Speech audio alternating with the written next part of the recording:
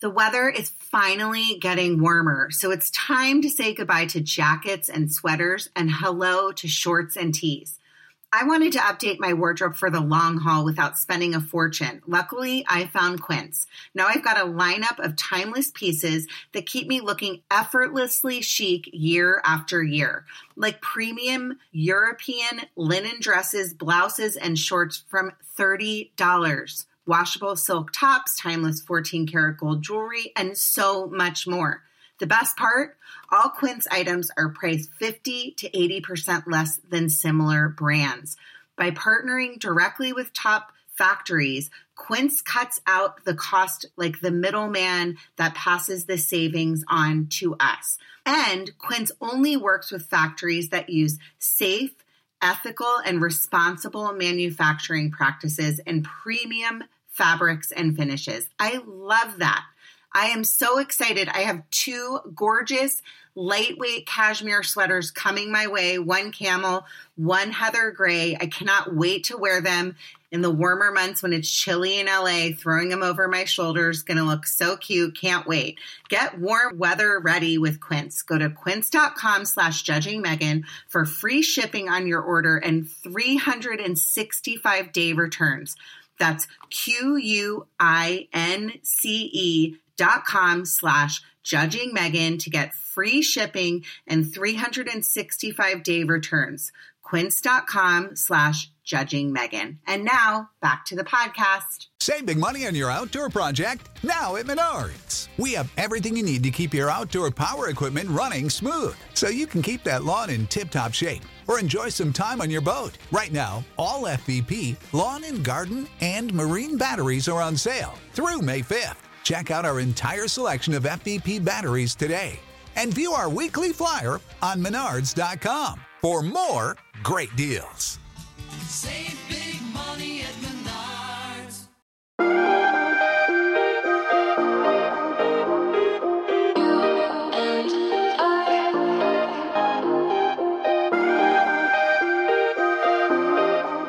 So I talk a lot about how much therapy saved my life and how lucky I am to have my amazing therapist, Dr. Nay.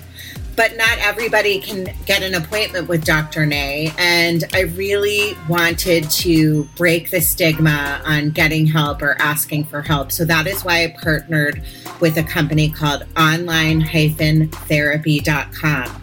They have plans that start around $30 a week, and you can get weekly therapy sessions for less than $50 a week. You can also get my 20% off code by going to my website, judgingmegan.com, and you go to the therapy tab. And if you click on the link at the bottom, you can get 20% off your first month. Well, hello, everyone. You are listening to Judging Megan with your host, Megan Judge.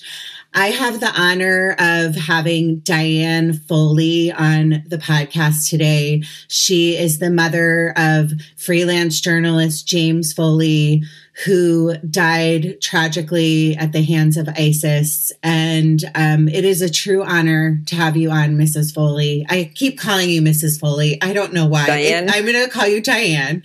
And I'm just honored to have you on. So thank you for coming on today. My pleasure, Megan. So I just want to start out and tell my audience how I got the intro to meeting you. I have a friend since 7th grade. Her name is Jean McHugh. And she is pretty much the funniest person I've ever met in my life. I remember meeting Jean at like a CYO. We all went to Catholic school, a CYO dance. And she was this teeny tiny little thing. And she was the social coordinator of like everything. And we did cotillion and we became such great friends, and we've remained friends all of these years later. And so I just want to thank Jean so much for introducing us, because she's just funny. She's unbelievable. And I love that she calls everyone Muffin. She's just funny.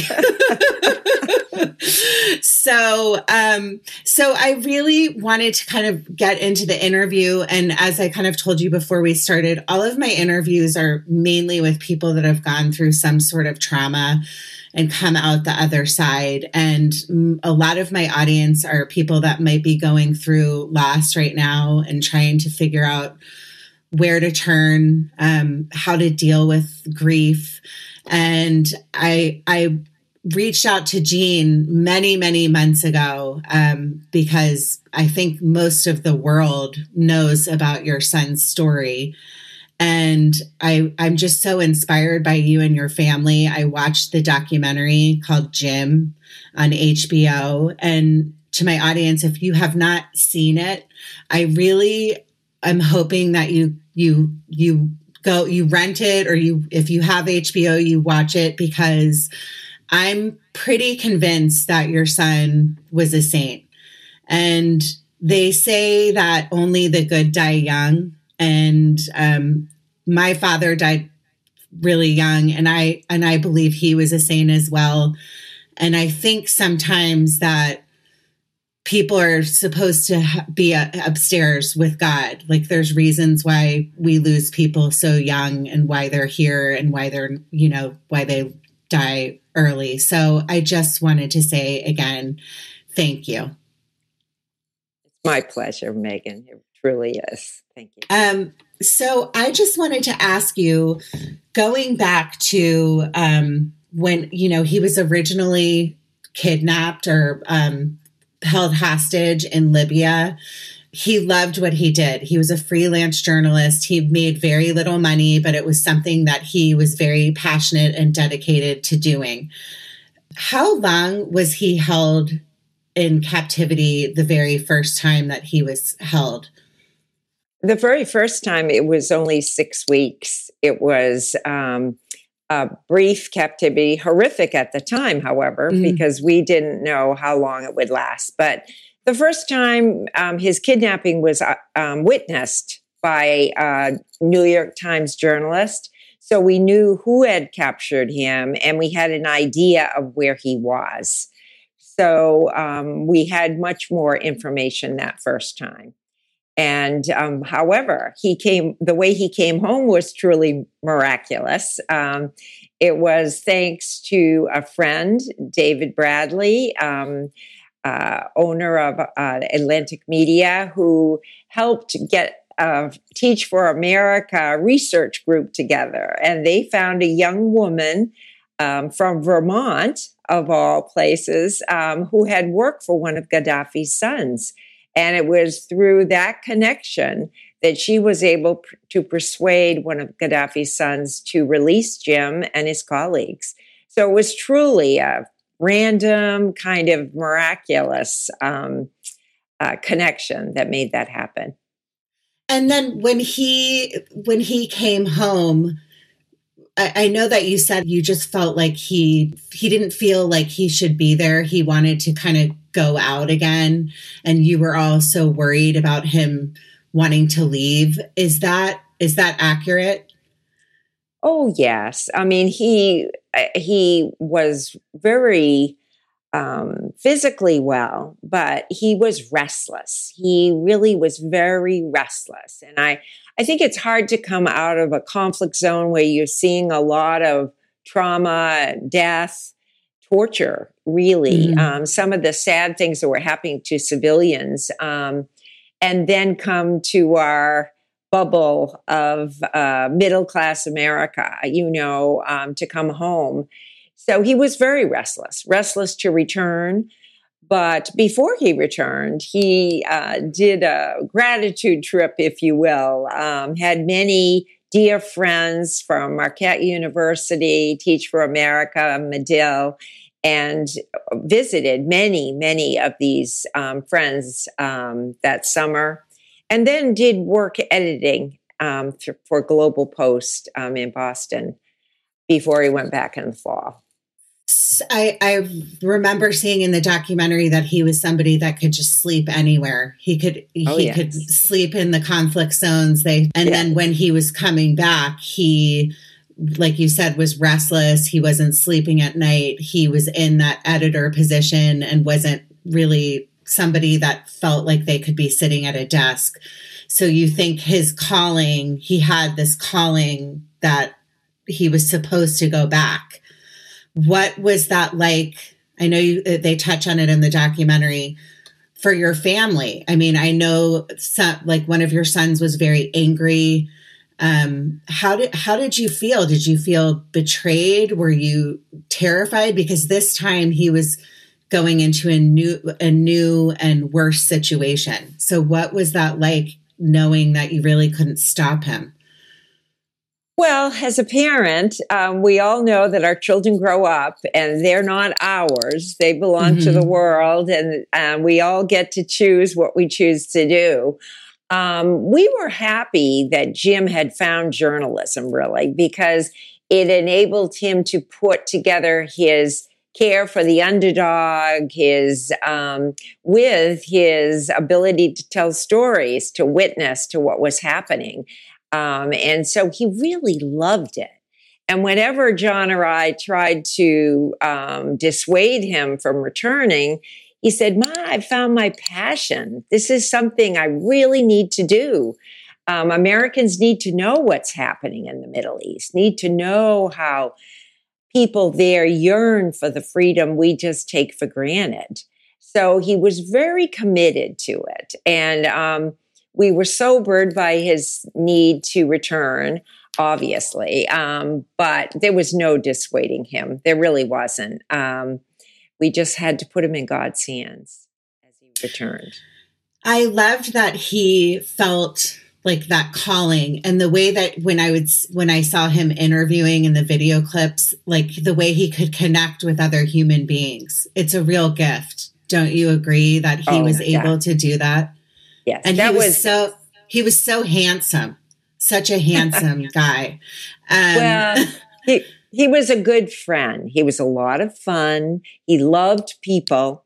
He knew how to pick friends, Megan. He was very good at bringing the best out of people and finding people who had that goodness deep within. And even though he had a very diverse group of friends, but he was very friendly, had a lot of colleagues, a lot of friends, loved children, loved life in many ways, Megan. Well, Jean said to me when we were talking about him, she said he was somebody that was so funny, and he's one of the only people I've ever met in life that never said a bad thing about somebody else. He always was positive. He was always kind. He always had like a kind word for other people. And as the story in the documentary unfolded, you really see that, like, what a support system he was for other people, even in the darkest times. So, well, he was, like I said, he was a lot of fun. He loved to make people laugh. So he would love to dress up in a silly way, or some of the hostages who returned talk about him putting a pair of pants on his head just to be silly. I mean, Jim, really thought humor was important, and did have the gift of seeing the goodness in others. So, but to be honest, Megan, I don't know if I really realized how much of a gift he was. He was kind of a gentle guy in another way, and not real big on himself. He kind of fit in really easily with a group of people too. Well, not to skip ahead, but when he was taken hostage for the second time, and then he was put in that, what do you want to call it, like a prison, that the room that they show in the documentary with the other 15. He was by himself with John, the other American hostage, but then the other hostages. I found one of the most amazing things about him that really hit me was when he gave his pair of pants to the other hostage. Like, they had so little, and he gave the little that he had to help somebody else, which just really shows what kind of human he was. I mean, it was just like, I mean, I think sometimes when people are gone, we say they really were a saint, but I really believe that people are saints and there's reasons why they're not here anymore. But that was something that really touched me about him, that while he was in that prison, all of the other prisoners that were interviewed talk about, you know, how they all played that game with the I don't know what it was, the pieces of dates. Okay. Risk. Yeah.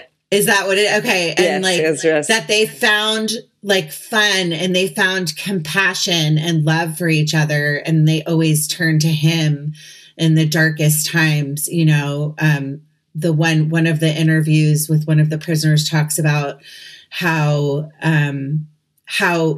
he always knew that he was in his corner and had the best intentions. And that's something that really struck me, considering what kind of position they were in at that time, being held hostage, being tortured, all of the horrible things they were going through.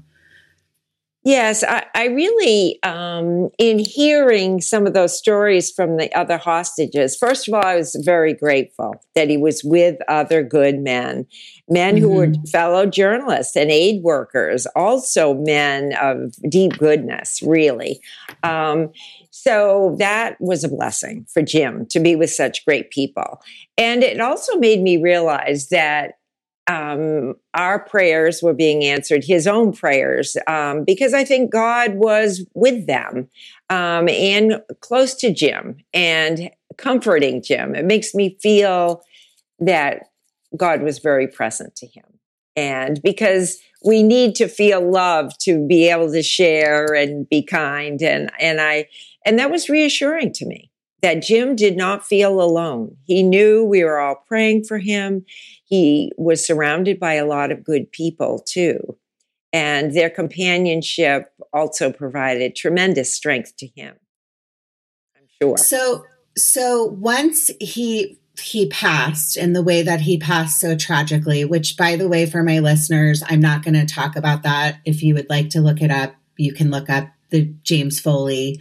I really want to hear about what the process was like for you and your family, which, by the way, I loved watching how close your family is, how important it is when you go through the grieving process to lean on family, and how fortunate you are to have such a tight family, because so many people go through things and they don't have that.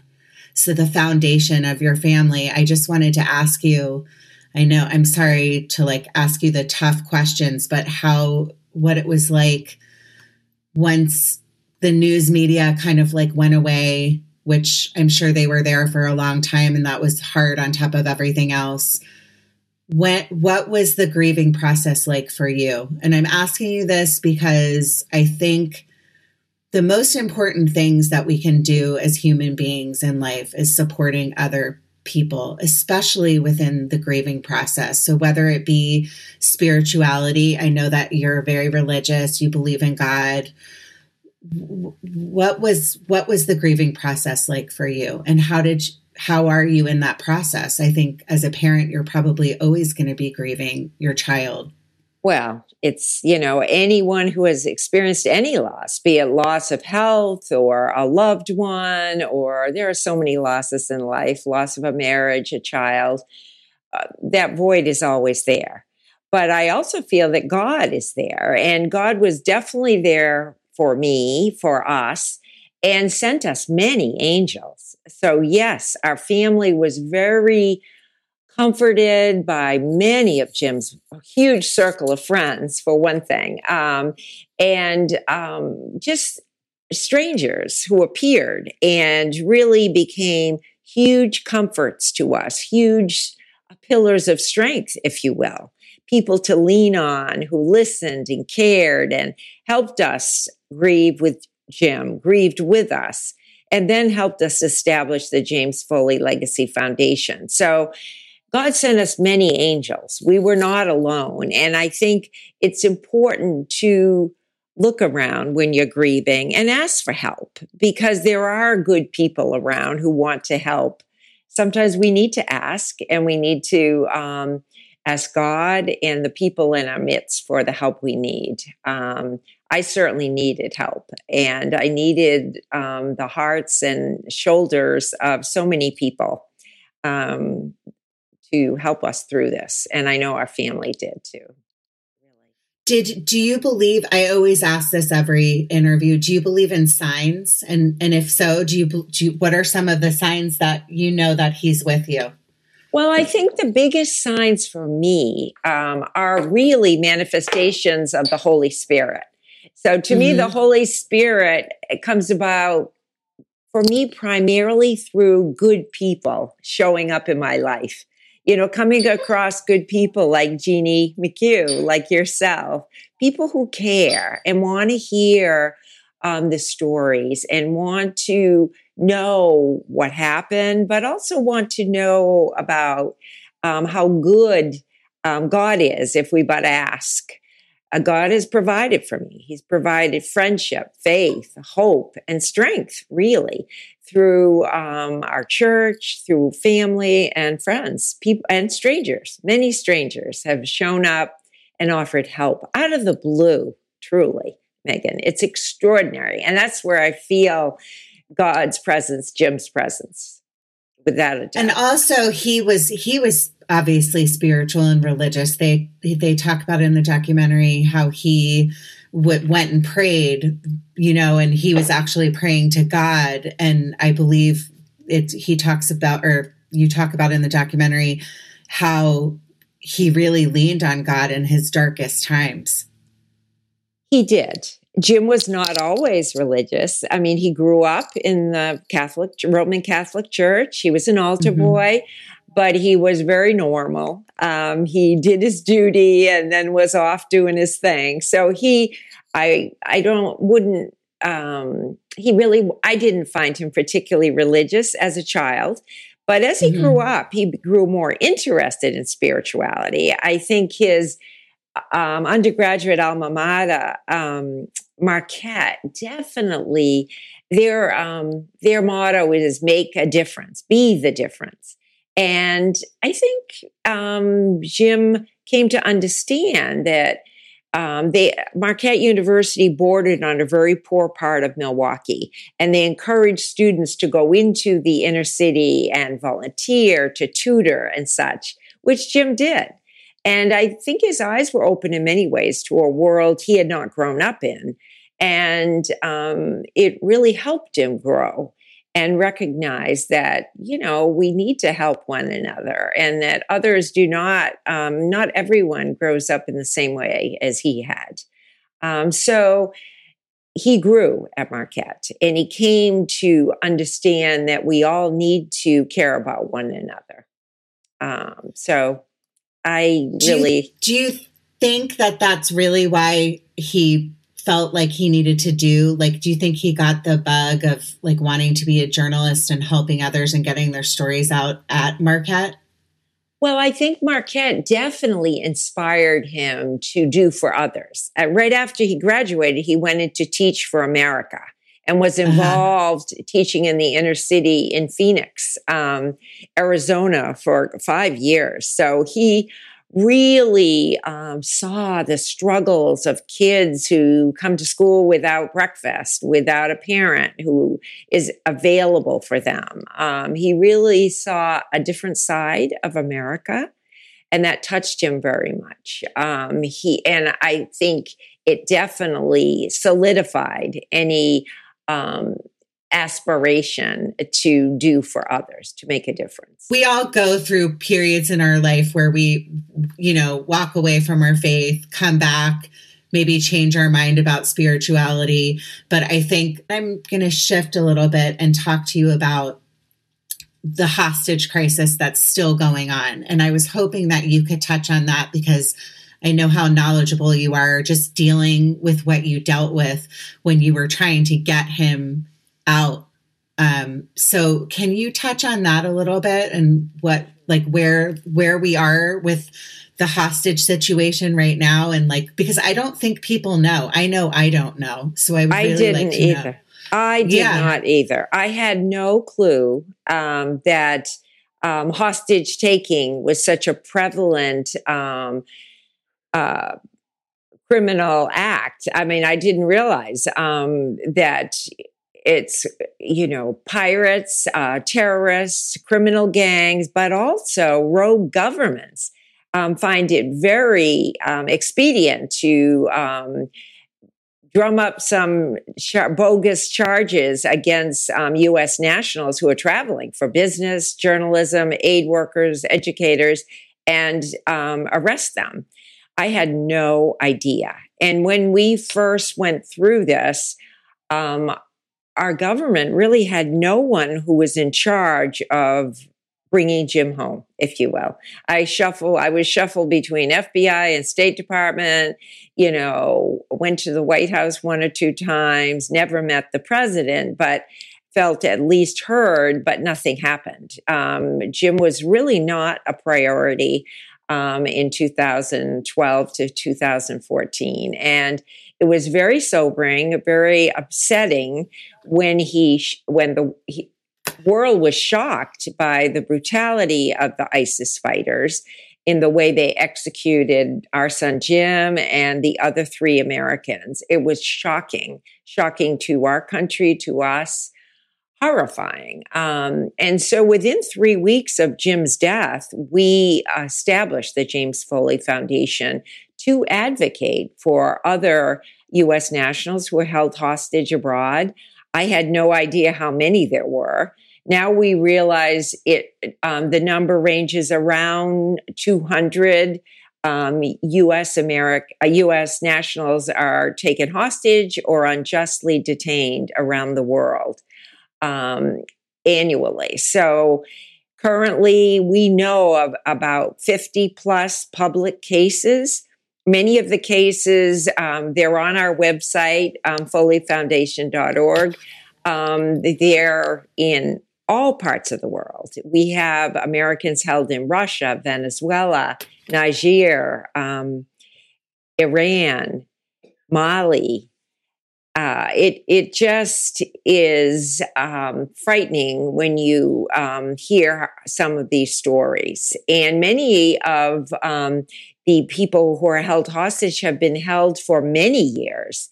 Austin Tice of Texas, a very promising journalist, wonderful young man, ex-Marine, was taken in August of 2012 and is still being held in Syria. Psychologist Maj Kamalma is also held there. We just have so many instances. Pastor Jeffrey Woodkey held in Africa. He had ministered to the people in Niger for most of his life. And then some terrorist group kidnapped him for ransom. So we just have so many cases that I was totally unaware of. Does the foundation help with, what exactly does the foundation do to help these hostages? Well, we work with Congress, with our government, with the Hostage Fusion Cell, Special Envoy for Hostage Affairs, and the White House to prioritize the return of Americans. It is difficult. When people get a hold of one of our citizens, they know they have a political pond, if you will. So it can be very difficult to find ways to negotiate. In the past, our government was not sure they wanted to negotiate with terrorists to bring our people home, but you see what happened. They were killed, whereas the other Western hostages, in fact, did come home because their governments engaged with their captors. Our government would not engage, nor would the British, and that's why they all died. They were all killed. So do you think too, I mean, that the amount of money and you taking second mortgages or whatever you were doing on your home, asking for $100 million. At that point, you were working with the FBI. You weren't getting anywhere, but the other countries were willing to engage. So is that why they were able to get them out? Oh, definitely. There's no way you're going to find out what captors want if you don't engage with them, and the problem was our government's hands were tied. FBI and State Department were not allowed to engage with Jim's captors. So for the month we were in touch with them, we as a family had to try to do it. And we had no idea what we were doing. We certainly didn't have the means to raise that kind of a ransom or release prisoners. That's often what they ask for. So there's a need to begin at least to connect with whoever takes our citizens, if only to get information about people who have nefarious goals in mind if they can get a hold of an American citizen. So I feel it's essential that our government prioritize the return of U.S. nationals. But it isn't always a priority, Megan. Has it improved since Jim's passing? I like to think that it's evolving. Okay. There is last December of 2020, the Robert Levinson Hostage Taking and Accountability Act was passed, named for Robert A. Levinson, a former FBI agent who was kidnapped, held captive, and died in captivity. His amazing family pushed in Congress to make into law this fusion cell that we now have, a multidisciplinary fusion cell, this envoy at the State Department, and the hostage recovery group at the White House. So we have a structure and the responsibility for these entities to bring Americans home. However, if they are not empowered by the current president, that is not always a priority. And that's part of the problem, Megan. So we still have plenty of work to do. It's hard. We have a lot of challenges as a country, domestically and internationally. And sometimes the return of individual citizens is not a priority. So that's why we keep fighting. That's our goal. Yeah.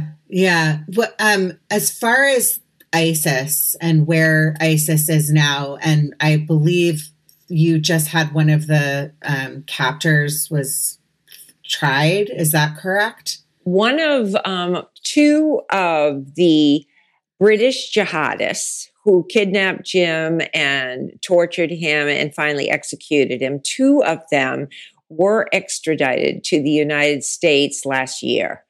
And one of them, Alexander Cody, pleaded guilty to all 8 counts. And so he has pleaded guilty in a hearing. His colleague, El Sheikh, is still due to go on trial in January of 2022. And were you there during okay. And yes. what was that like? I know it must have been horrible. Well, it was rather chilling because Alexander was very nonchalant and, unemotional about what he had done. He was very matter of fact about, yes, he had done it.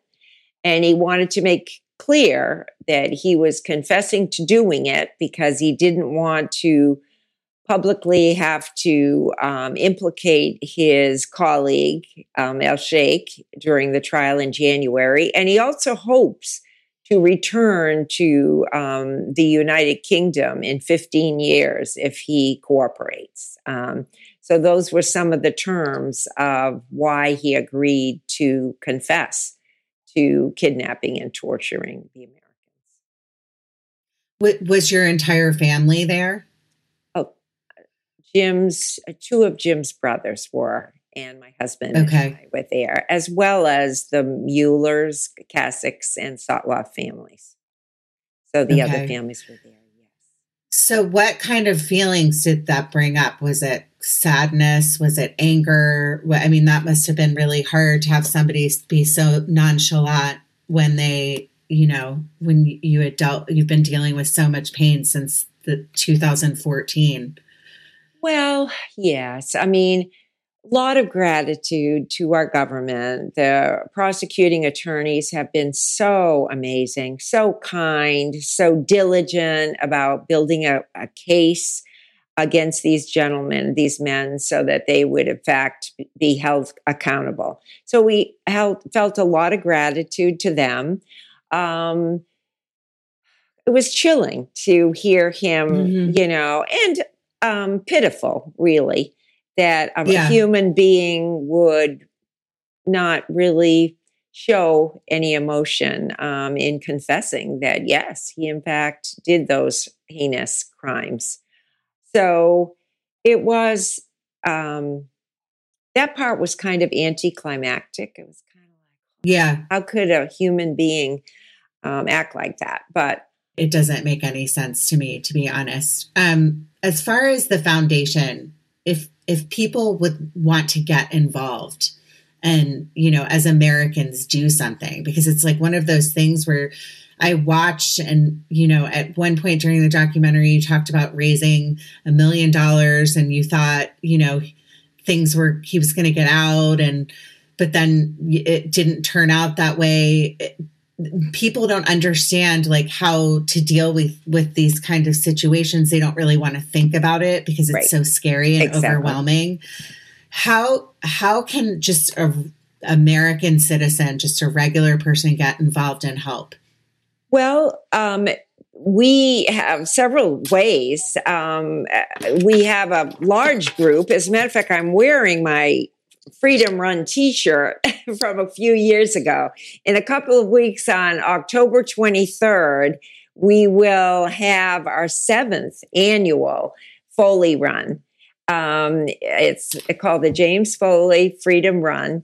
We'll do it in person in New Hampshire, but we'll do it virtually all over the world and the United States. So anyone who would like to receive a Foley Run t-shirt, make a difference for others, Americans who are held captive, and for journalist safety, which we also promote through our curricula, I would invite anyone. They can go to FoleyRun.org and make a donation. They can do a virtual walk or run in the name of Americans who are held captive, and it would make a difference. It always makes a difference to care about others. So that is certainly an important way they could help. So I'm asking my listeners to please go on FoleyRun.org and in light of buying me a buttery Chardonnay, this is a joke, Diane, on my website, I have buy me a buttery Chardonnay. I would like you to please donate to the FoleyRun.org. I think that this cause is so important. I believe I had an interview last week where I spoke to somebody that was in the had been sex trafficked, and I had no idea. I had no idea that the things that happen in this country happen. I feel so naive, and I think it's the same thing with the hostage situation. We just kind of like live in our little bubble. We go to the mall, we shop, we go to restaurants. Our country there's so much turmoil, so much like horrible things going on right now, but it's like we just have blinders on and it's too overwhelming to think about it. So if you take like small little steps, like I'm going to donate to this organization, I'm going to make a difference. Like we all as human beings and people, instead of us all fighting with each other over wearing a mask and ridiculous things that people are fighting over right now, like do something, make a difference, do something to help somebody else. There's hostages, there's parents and siblings watching the documentary, just seeing the pain of your sons and your daughter and your daughter-in-law. Like he was taken away and, he's not in this world anymore, when our government could have done just different things and we all could have done different things to help. But we all choose to kind of say, oh, that's so sad, and leave our blinders on instead of just doing one small thing. So I need to get off my pulpit right now because I tend to do that quite a bit, but I really just wanted to say that. I wanted to ask, and I'm not going to take up too much more of your time, how you all are doing today. How are his brothers doing? This is his sister-in-law, his sister. How are you and your husband doing? I just wanted to check in on that. Well, thank you for asking, Megan. But we're blessed. We have a rich, wonderful family. Jim has 4 other siblings. We have 6 grandchildren. The 7th is on the way. We all gather in October to remember Jim. That was his birth month. And we all have fun walking and running together in remembrance of Jim and other Americans, other heroes who have laid down their life so that we're free. As a matter of fact, one of Jim's last things when he returned from Libya was he spoke at Marquette and said that he aspired to be a man of moral courage. So we try to instill that in all the students and the young people we work with to try to do, as you said, Megan, that little small thing for someone else and to dare to do the right thing when it's not easy to do. Because your goodness and courage is needed in the world today, without a doubt. So needed. Yeah.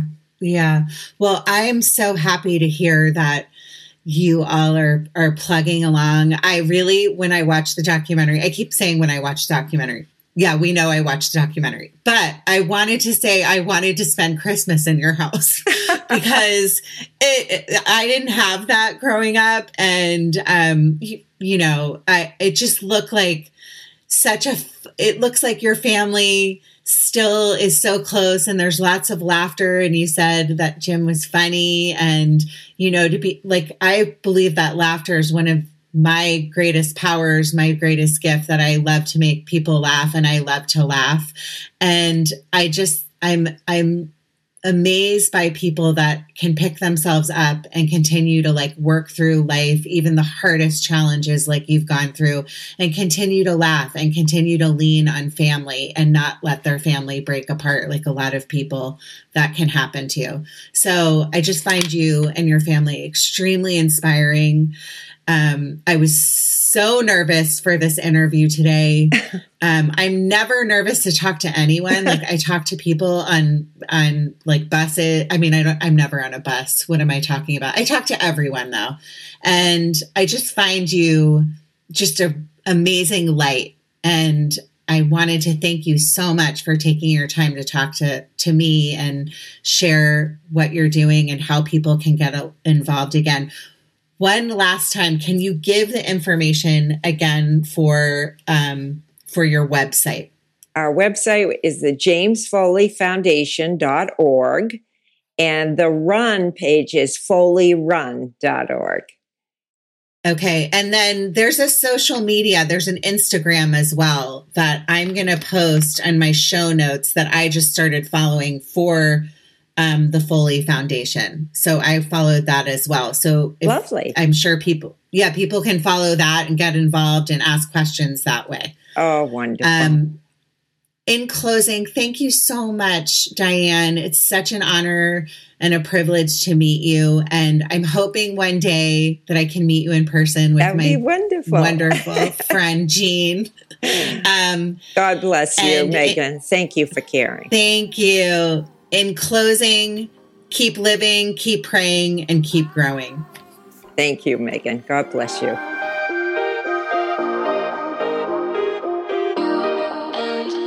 Buddy, have you heard of Instacart? If you have not heard of Instacart, I don't know where you have been living because it saved my life. I don't have to go to the grocery store. I can get my stuff delivered to my house. And if you go to judgingmegan.com/Instacart, you will get $35 off of your first order if you've never ordered before. So I would say get on there right now and skip your trip to the grocery store.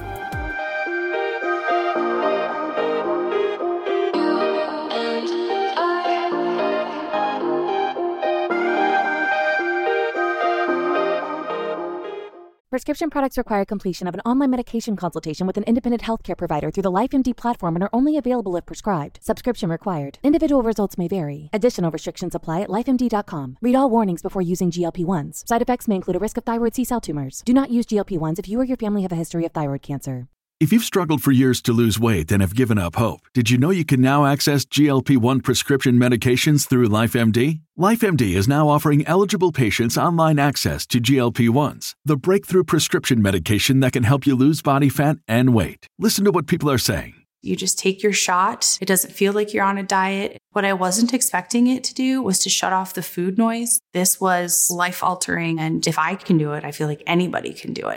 And here's the best part. Your insurance may cover 100% of the cost of your medication. So go to TryLifeMD.com to have your eligibility checked right now. Get started today at TryLifeMD.com. That's TryLifeMD.com.